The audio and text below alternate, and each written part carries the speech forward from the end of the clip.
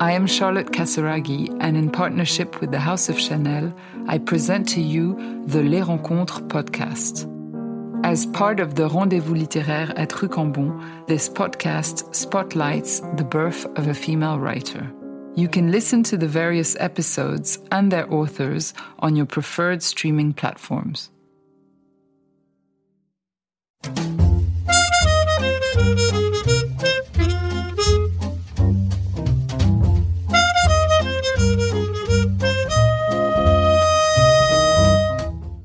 Happy Saturday. It's November 5th, 2022, or as I like to call it, Airmail Weekly Delivery Day. I'm Ashley Baker in London. And I'm Michael Haney in New York City. And you are listening to Airmail's one and only podcast for the moment, Morning Meeting. Ashley, welcome to the November, and it's the season of the leaf blowers. Speak for yourself, my friend. It's season of holiday decorations here in the UK. It's like, I've already been invited to my first holiday party. It's on November 10th. Yeah, I think a couple of years, everyone's a lot of pent-up demand for holiday parties, so I'm sure calendars will start. You'll get into that trap again of feeling anxiety, being double booked and having to run across town to make merry at different places. But if anyone can handle it, you can. Well, there's something to be said for the holiday crunch. In New York, it's December because we have Thanksgiving, right? So the whole November lead up is just for that. Here, we start holiday celebrations in November, which perhaps is a good thing. So instead of going to 4 parties a night for 3 weeks, you go to 2 parties a night for 8 weeks. I don't know. We shall see. We will keep you all fully updated on this transition. And speaking of transitions, we have a great show today. We have Stuart Heritage joining us from the UK, where he has the inside story on a strangely timed biography of Liz Truss, the former Prime Minister. We also have Airmail's beauty and wellness editor, Linda Wells,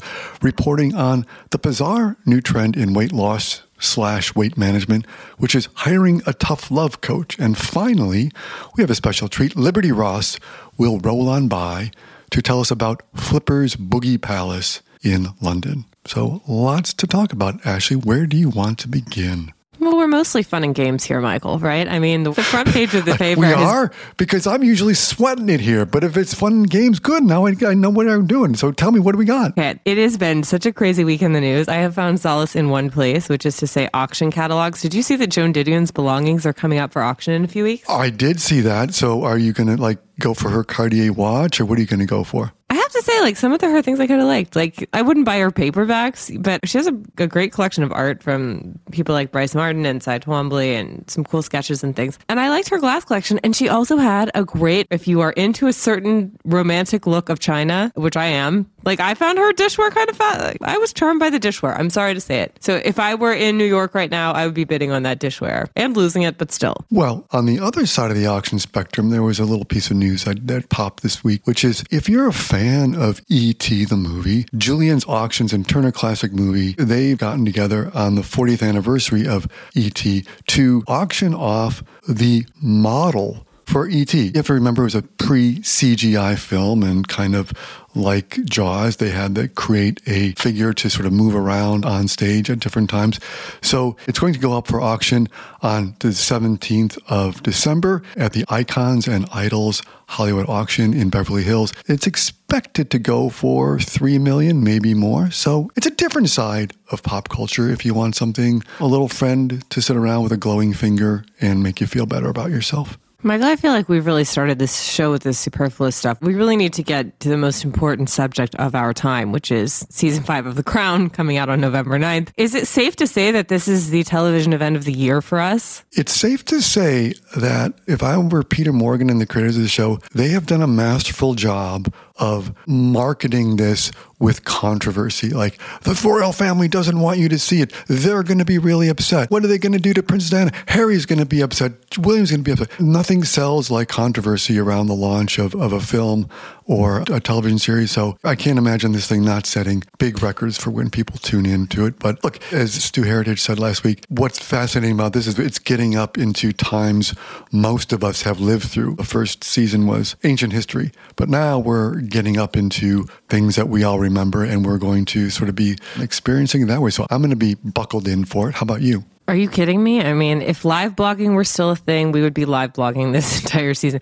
I have to say, I think when even Dame Judi Dench is incensed and up in arms about a historical portrayal, you know you have seized on a cultural touchstone, and that's what this is. I think the royal family should be happy about this in general because ultimately it's good marketing for them. People care about them. It makes them seem sexier and more interesting, frankly, aside from just tabloid fodder. Yeah, it might actually make people feel sympathetic towards them. They're being attacked. Who knows? But I mean, I think it's win-win-win all around for everyone, for Peter Morgan and the creators of The Crown, for the royal family. But as we reported last week, the prince formerly known as Charles, now known as King Charles, he's going to be in for a rough ride this season because this is Squidgygate. This is the dissolution of his marriage with Diana. But maybe people will end up feeling sympathetic towards him as well as a person trying to navigate a really weird family with a lot of dysfunction, which is what it all comes down to at the end. This will not be the last you will be hearing from us on the topic. We will have live updates from The Crown every week until further notice. Happy Crown season to all. Speaking of The Crown, I think it's just time to, let's get Stu on here because it's the natural transition to Liz Truss, who, let's remember, she shook the Queen's hand and 48 hours later, the Queen was dead. So, and now Liz is back in the news for a strangely timed new book, right? Yes, indeed. It's never too early to attempt to rewrite history, and who better than Stu Heritage to tell us exactly why that is? Stu is a writer at large for Airmail, except he's not that at large because we have him on the podcast every week, it seems. One of our favorite people, certainly one of our favorite writers and thinkers. Welcome, Stu Heritage. Stu, we made it 1 week without changing prime ministers. Hooray. Yes, yeah, it's unprecedented in modern times. But for some reason, we can't stop talking about Liz Truss. Tell us why. Because the book that was supposed to come out to herald the start of her premiership has been published a week late, a week after she resigned. It's called Out of the Blue, written by two political journalists, and it's probably the most badly timed book in living memory. Who's going to buy it? Why did they decide to still put it out? Was it one of those things like it had already gone to press by the time she was stepping down? I guess so. It's a sunk cost. And it does have a sort of a weird novelty value to it. It hasn't arrived yet. The book's only just come out on ebook, but I've bought a hard copy issue as that I'm going to give to someone for Christmas. I haven't made up my mind yet. It's perfect sort of useless Secret Santa holiday fare. Well, I mean, for me, as you write so revealingly in your story this week, I mean, the headline is, for me, Liz Truss, even weirder than we thought she was, right? I mean, what's revealed in here, in her own words, that she's weird, but... Yes, she says. It's shocking. It is shocking, right? Give us the highlights of what we've learned in this book. By her own admission, when she was thinking about running for Prime Minister, she invited a friend to her house and she said, I think I'd make a good Prime Minister. There's only two problems. I'm weird and I haven't got any friends, which is, I mean, self-aware, if nothing else, especially towards sort of, not the end, because the end is suddenly the rewritten end of the book is just her catastrophic explosion. But sort of as she's climbing up through the ranks of office, when she becomes Foreign Secretary, for example, it reads like she's sort of seduced by the power of it all. She's got a rider like Kiss or a rock band would have, that she hands out to dignitaries before she goes and visits them to make sure they've got the right type of coffee that's served in the right type of cup and the right type of wine in her hotel room afterwards. And she sort of has this obsession with Instagram that it's unlike any other politician, I think, especially in this country. She has a personal photographer who, at least on one trip to America, cost, I think it was over £1,000 just to sort of tag along, just taking pictures like you would if you were on holiday. You cite two quotes from the book from Dominic Cummings, Boris Johnson's former chief advisor, which, listening to what you've just said, kind of sum up how her colleagues saw it, but also my own reaction to hearing what she says. Can you just quote those for us? He said that she's as mad as a box of snakes, Cummings said, and as close to properly crackers as anyone else he's ever met in Parliament, which is...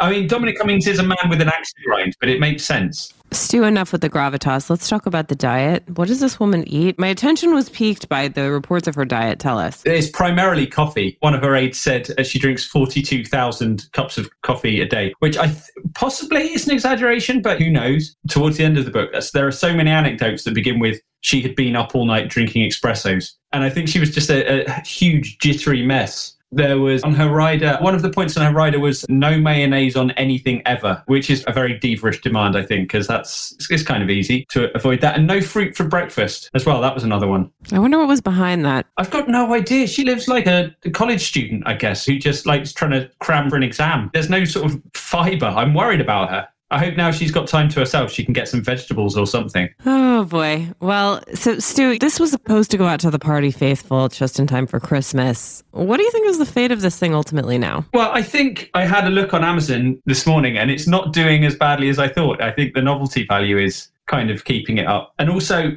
both of the authors have got large platforms. One writes for The Sun, one's the political editor of The Sun newspaper, and the other is high up at The Spectator. I can't remember his exact role. But last week he had this big feature in The Spectator saying that the headline was, "Will anybody buy my wildly out-of-date Liz Truss book?" So they're clearly gunning for the notoriety of it being an enormous failure. As well, the book probably will become sort of just a sort of a landmark of what happened to us. The fact that a prime minister came and went quicker than a novelty book. Some kind of version of people who get married, and by the time the photographs come back from the wedding, they've already separated and filed for divorce. And it's like, oh, I remember that day. Wow, what was I thinking? It's crazy. That's exactly it. Yeah. I think there's a lot of what was I thinking going on. I think one day there'll be a very, very good book written about the last sort of 6 months in British history. It will put it in context better. And yeah, it's writing a history of a nuclear bomb within the blast radius of a nuclear bomb. That's what this book is. Well, yeah, a nuclear bomb with its core being made up of 42,000 espressos.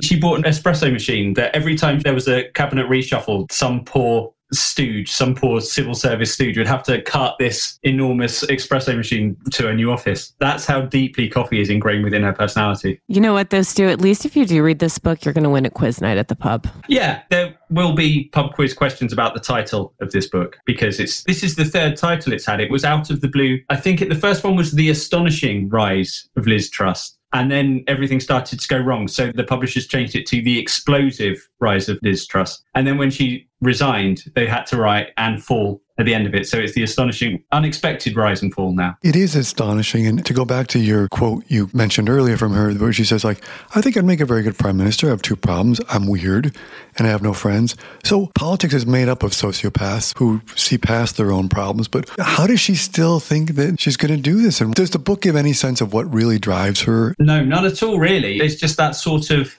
political drive for power, that sort of weird, empty ambition. When she was a teenager, she was very left-wing and she switched at university. She switched over to the Conservatives. But even then, when she was a Liberal Democrat candidate, that wasn't really rooted in any sort of ideology either. That was just like she enjoyed the game of it rather than sort of wanting to change anything. It's a symptom of something, I think. She's a symptom of something. As to what that is, Stu, we'll have to talk about that on another show.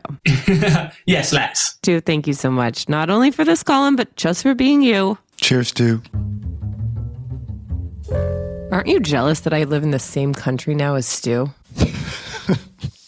I'm jealous of you for so many reasons, Ashley, not just that reason. It's that. It's my lingering bronchitis. I know. I got it. I wish I could say that this is the last we'll be hearing from Stu. He'll probably be back next week again. I'm sorry. That's just the way this country works. There's always something new to talk about. Okay, Michael, on to happier matters. Now that we've talked about something serious, we have to talk about something superficial. Maybe it's not superficial, actually. It's the trend of accountability coaches. Now, these are people that you hire when you want to lose weight, and they make you feel kind of guilty when you're going to reach for a huge plate of pasta. Linda Wells has investigated this trend, and she's here to tell us all about it. Linda was the founding editor of Allure magazine, where she worked for 25 years. And now we are very fortunate to have her here in the Airmail universe. Welcome, Linda. Now, Linda, I know that you have plenty of self-control, but for those of us who don't, it turns out we are able to rent it. What exactly is an accountability coach? So you can pay somebody to basically check in with you all the time and tell you what you're doing wrong, what you're doing right in terms of your eating and your drinking and your workouts and sleep. And so it's a human being who's going to kind of be a voice in your ear or someone on your shoulder telling you to behave correctly, an angel on your shoulder for a very large price. How large of a price is that? Yeah, first of all, what's the price? Well, the people I spoke with, the two coaches, one was Sarah Raggy Wellness and the other one was Teddy Mellencamp of All In by Teddy, of Real Housewives of Beverly Hills fame. They have a starting rate of $3,000. Teddy's is less expensive, but it really is dependent on how long you use the person, how often you communicate, and they'll text you at all hours of the day and night. If you're traveling or you wake up in the middle of the night and suddenly decide that you want to eat ice cream or any of these variables. So I spoke with one man, a private equity banker, who lost 65 pounds, and he estimated that he spent $50,000 and added that it was worth every cent. Someone who's mathematical could figure out what that is per pound, but that would not be me.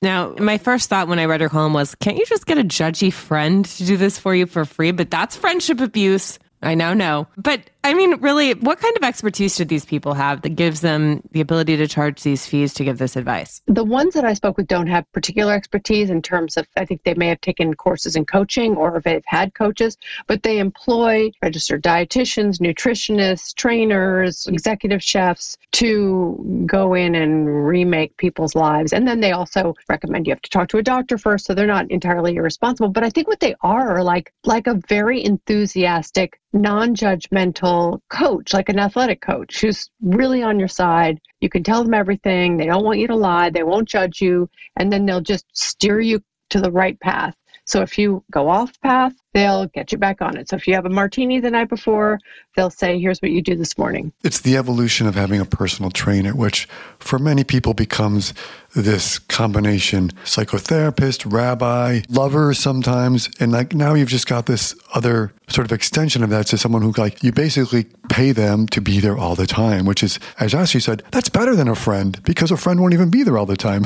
But now if you're paying them, they have to be there, right? Right. And I think you're right. It is like a personal trainer, which is why I don't go to personal trainers anymore, because I don't want a psychotherapist, personal trainer, best friend also in my workout. But I think that it is someone who is on your side and wants you to succeed and is very focused on your success and then is constantly giving you advice on how to navigate a menu or what to do when you travel or what to do with your minibar. They'll call the hotel and have them clear out the minibar. And all kinds of things. So get your hotel set up with minerals so that you get all the things that you need when you arrive. So you mean they'll even take out the Pringles? Take out the Pringles. Yeah. Heartbreaking, isn't it? But Linda, I assume that the objective is not that you employ this person forever, right? That you work with them for a specified period of time, you learn some things along the way, and then you go on your merry way. You spoke with two people who had used these coaches. Is that the experience that they had? Yes. And I've also talked to a number of people over the years who've worked with coaches and said, that's the idea. They educate you and it's like a crash course. And then you wean yourself off of them or they wean you off of them. You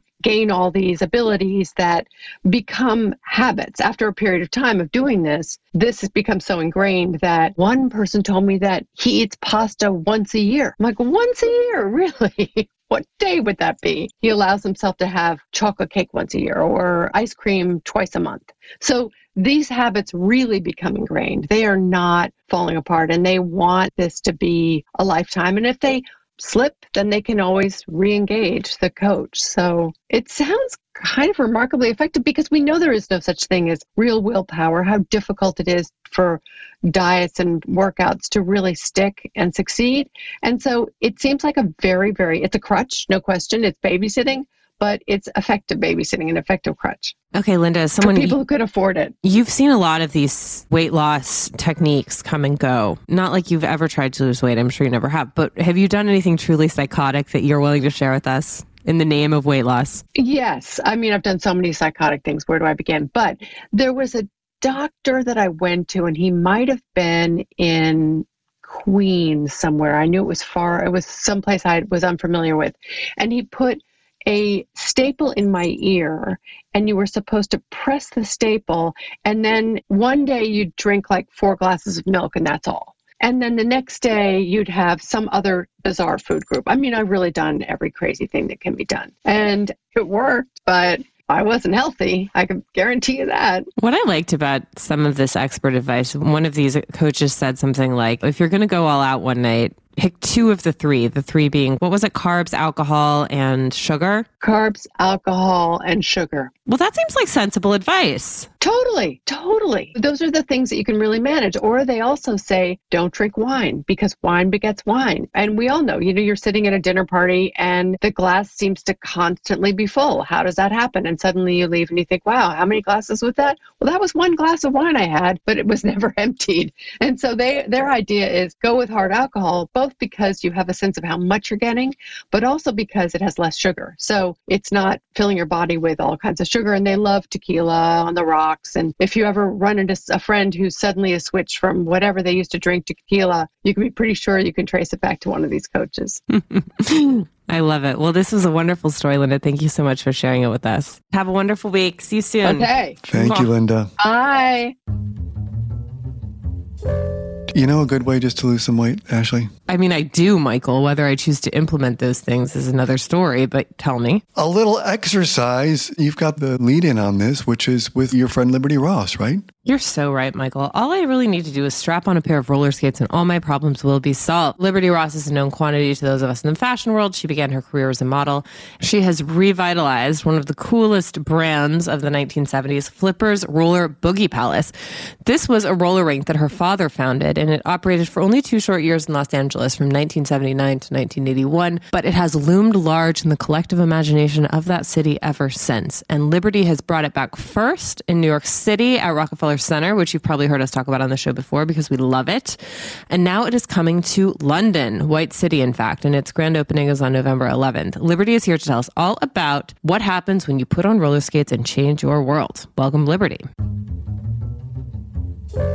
Okay, Liberty Ross. First of all, for those who are not familiar, tell us exactly what Flippers is, what it was, and what it is today. All right. So Flipper is my father. He is called Flipper because when he was 17 years old, he had a very serious car accident on a country lane in England and broke his leg pretty severely. He cannot roller skate, but has always been very intrigued by the culture of roller skating, probably as a result of not being able to do it himself. So Flippers is a roller boogie palace. In 1979, my parents moved us all. I was their 5th child and named Liberty because they knew they were about to move to America. They moved us all out and opened Flippers Roller Boogie Palace, which was inspired by a rink that my father had visited in New York just prior called the Empire Rollerdrome. So he just felt like what he saw was so impactful, and the music and the culture and the outfits and the style could literally save the world, in his opinion. And he just felt like this has got to exist elsewhere. So he opened Flippers with his friend Denny Cordell, who he'd been in partnership with when they'd done the Radio Caroline, which was the first pirate radio station ever on a ship off the coast of England. And every single day since, literally to today, I have met people with a smile and the most incredible story about their experience at Flippers. So I did a lot of kind of research on why do people still talk about Flippers 40 years later? And what I came to discover was just so sort of inspiring and dense in sort of culture and community and the most incredible photographs I'd seen. So I made a book, which I did with Idea Books. We launched it last October during Frieze London. We had an incredible night at Dover Street Market, London, and then we did a skate rave shortly afterwards in the building, which is now where Flippers London will live. And I was so inspired by the community in London as well. So to me, skating today is obviously very different to, I think, skating that people think about. I think in general, when people think about roller skating, they naturally think of nostalgia in the 70s and disco balls, which really couldn't be further from what skating is today. It's really a movement, and a lot of the rinks have shut down across America, which is devastating, but it's really made people skate on the streets a lot more and in parks and outdoors. So to me, I'm on a small little mission to save rink culture because it's a very important culture, and it's so important, I think, particularly after the pandemic, obviously, to bring people together again. So I'm really thrilled that Flippers has been able to sort of catch that wave of uniting people together. You kicked off the Flippers resurgence in New York at Rockefeller Center. Your rink there is open from April to October. So we're sad to say it's been replaced by ice skating for the time being. We'll be back in April. Why did you decide? I mean, obviously you have this incredible history with London. You spent so many formative years there, but why London next? Why not Los Angeles? And do you have any plans for Los Angeles? London will always be my home. Obviously, I've always kind of straddled both Los Angeles and London, but I feel like a Londoner. And because they've never really had that same culture of rink, I am very keen to try to bring that to London in a really sort of serious way, I guess. I mean, I think if we can encourage youth to get into Flippers and learn to skate and have a healthy hobby, that's my ultimate goal. I'd love to kind of bring kids who don't have much to do after school. I'd like to bring schools in. I just think that it's a very sort of positive hobby for anybody to embrace. How old are your kids, Liberty? My children are now 16 and just turned 18. So are they skaters? They are skaters. We actually turned our garage into a rink during the pandemic. So we had a lot of fun and continue to have a lot of fun as a family skating together. That's one of the most wonderful things about roller skating. You can be any age, but to be able to have a fun sport that you can all do together is just really, really great. Okay, so tell us a little bit about the experience that we can expect when we come to your rink in London. I know music is a big part of what you do. Tell us a little bit about that. Yeah, so at the original Flippers, my parents had people like Prince perform his Dirty Mind tour. The Go-Go's were a regular house band. My dad brought a lot of the British punk bands over to play in Hollywood. So we intend to do the same. I love the idea of having emerging acts and supporting kind of young DJs and local talent as much as we can. So there'll absolutely be a large live scene going on there. All right. Well, I'll be at your opening party next week, but I'm struggling already with my outfit. What are you wearing? I am struggling too. I have not found my outfit yet. Probably, I don't know. I need several because we've got quite a few opening nights. But something you can skate in and something fun. Skating is all about self-expression. So whatever makes you feel best is what you should wear. All right. Consider that a challenge, Liberty. I'll do my best. Good luck. Awesome. All right, Liberty, thank you so much. Congratulations. I love this. It's such an amazing vision that you have and so creative. All right. Well, Michael, before we go off into this good weekend, do you have anything at all you can recommend to us? I do. As you noted at the top of the show, auction season is upon us, and right now there is a preview of what promises to be a blockbuster. On November 9th and 10th, here in New York City, Christie's will auction off the collection of Paul Allen, the co-founder of Microsoft. I was fortunate enough to get a private walkthrough of it the other night, and I have to say it's astounding. It includes more than 150 masterpieces spanning 500 years of art history, and includes groundbreaking pieces by Francis Bacon and Cézanne, as well as a rarely seen work by Georges Seurat. Valued in excess of $1 billion, the collection is poised to be the largest art auction in history, and some of these works will never be seen in public again. So, if you're here in the city, hustle over to Rockefeller Center this weekend to get a look. And you, Ashley? Have you seen All Quiet on the Western Front yet on Netflix? I have. It's quite good. What did you think? Well, for listeners, it's in German. It's a German production, correct? Sort of from that perspective a little bit, but it's with what's going on the Eastern Front right now with Ukraine and Russia. It's sort of hard for me not to watch it and feel some sort of echoes of here we are 100 years later with another war in Europe. But I thought it was, if I can say, beautifully done and very powerful. Yeah, I agree. So this is a film version of Eric Remarque's seminal novel. It takes place in 1917. It tells the story of what happens when young boys go off to war, and I think we're going to leave it at that. Many people have read this book already, so they have a sense of the plot line, but aesthetically it was extraordinary. I thought the cinematography was really beautiful, even though it was showing some really horrifying things most of the time. Not an especially pleasant place to occupy yourself, mentally speaking, because it just reminds you of all of the horrors of World War I that you have read about so many times and seen in different film adaptations. But I just found this extremely powerful, and I think of all of the movies that have been made about World War I, I thought it did an incredibly visceral job of reminding us of how brutal and savage it was. Yeah, it's not a light movie to watch, but I think it's one of those films that it's important to see, and it's a good drama, beautifully shot, as you said. A perfect film for a rainy Saturday afternoon. All right, well, thank you all so much for joining us. We wish you a wonderful weekend. Michael, please read us out.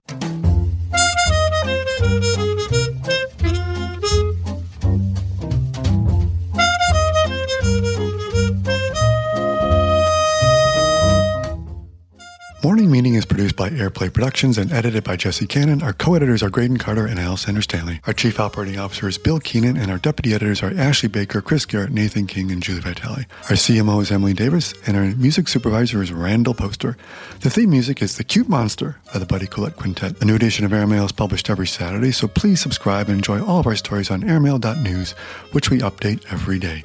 You can also find us on Twitter and Instagram at Airmail Weekly. We'll be back here next Saturday with another edition of Morning Meeting. In the meantime, be sure to subscribe at Spotify or Apple Music or wherever you get your podcasts. But most of all, thank you again for joining us.